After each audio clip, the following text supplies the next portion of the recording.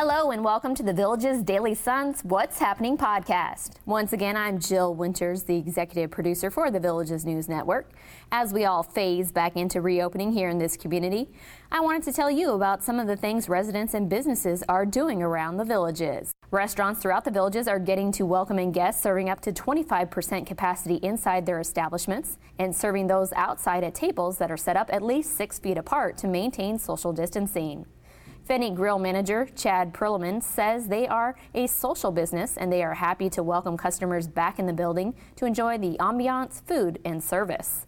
And over at Tierra del Sol Bar and Grill, General Manager Jackie Wadisky says she and her staff are so excited to see the smiling faces of their regulars who they have missed and have become part of their family. Anyone driving on State Road 44 near Rohan Regional Recreation Center will notice the new Chitty Chatty Bridge is in place. The newest gateway within the Villages is the second of 4 major bridges to be placed in its permanent home in the community's southern region.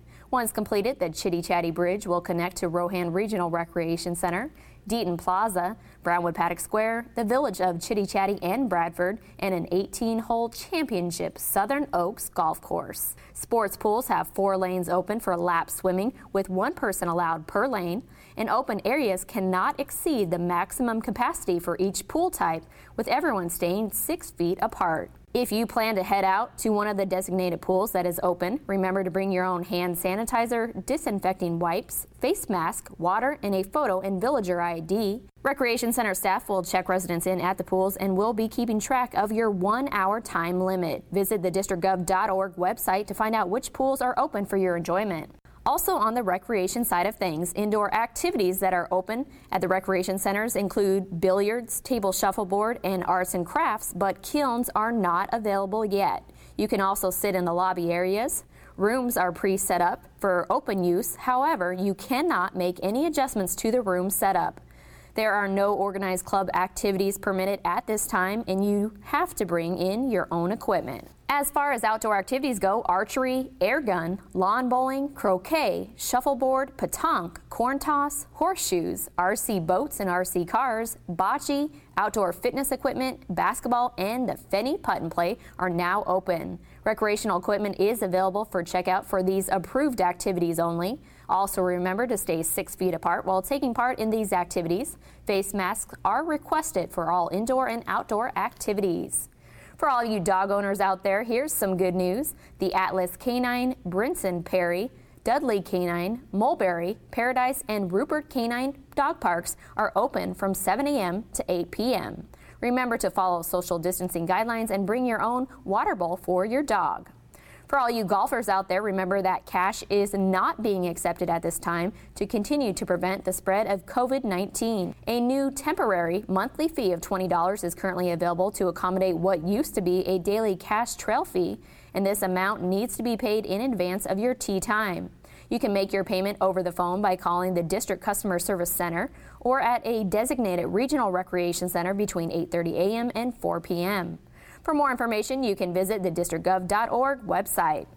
And on the entertainment front, the Sharon L. Morse Performing Arts Center and Savannah Center just announced the 2020-2021 entertainment lineups as they gear up for a high-caliber season. Returning favorites, the Village People and the ABBA tribute show called Arrival from Sweden will be at Savannah Center, along with new acts Jim Messina, Keb Mo, Roseanne Cash as well. The Sharon will continue its Broadway, International, Villages Philharmonic Orchestra, and National Geographic packages, as well as its tradition of modern dance shows in the fall and next spring. This season's Broadway series will include Hairspray, Jersey Boys, and Summer, the Donna Summer musical. Body Traffic will also be returning for the 3rd time, and Terry Fader, Jay Leno, the Righteous Brothers, and Gene Robertson are also returning to the Sharon. You can visit thevillagesentertainment.com and keep your eyes, of course, on the Daily Sun newspaper to learn more about all the great entertainment that will soon be coming back to this active community. Village of Buttonwood resident Daisy Hodges likes to keep people guessing. This retired registered nurse gets up early and arranges props in her front yard to create a new riddle for those who pass by to solve.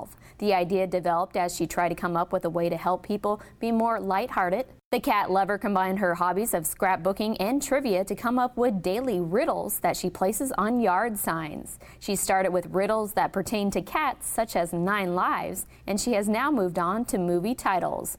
News of what Daisy is doing has traveled from nearby neighbors to friends in other villages. Reed Panis used to spend about 100 hours a week working as a surgeon in a hospital. Once he retired to the villages, he became interested in bonsai trees.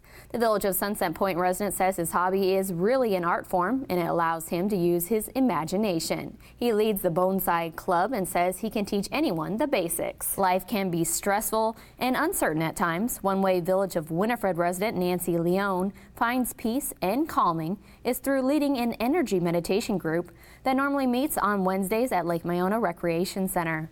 Nancy says when you sit and calm the body and you start to focus on breathing, you will notice that your thoughts will dissipate. As you keep going back to the breath, you will begin to relax your body, and when you relax the body, you also relax the mind. Several weeks ago, Pilates instructor Carolyn Goldstein reached out to her students to see if they'd be interested in participating in a virtual class, and the response was a resounding yes. She has been leading the classes at 11 a.m. Tuesdays and Fridays through a Zoom video call. Instead of separating classes into beginner, intermediate, or advanced, the Village of Pine Ridge resident explains how to modify moves to fit each skill level during the call. She has been averaging about 70 villagers per class, and she says it's great to know that she is doing something for people who really want to stay in shape.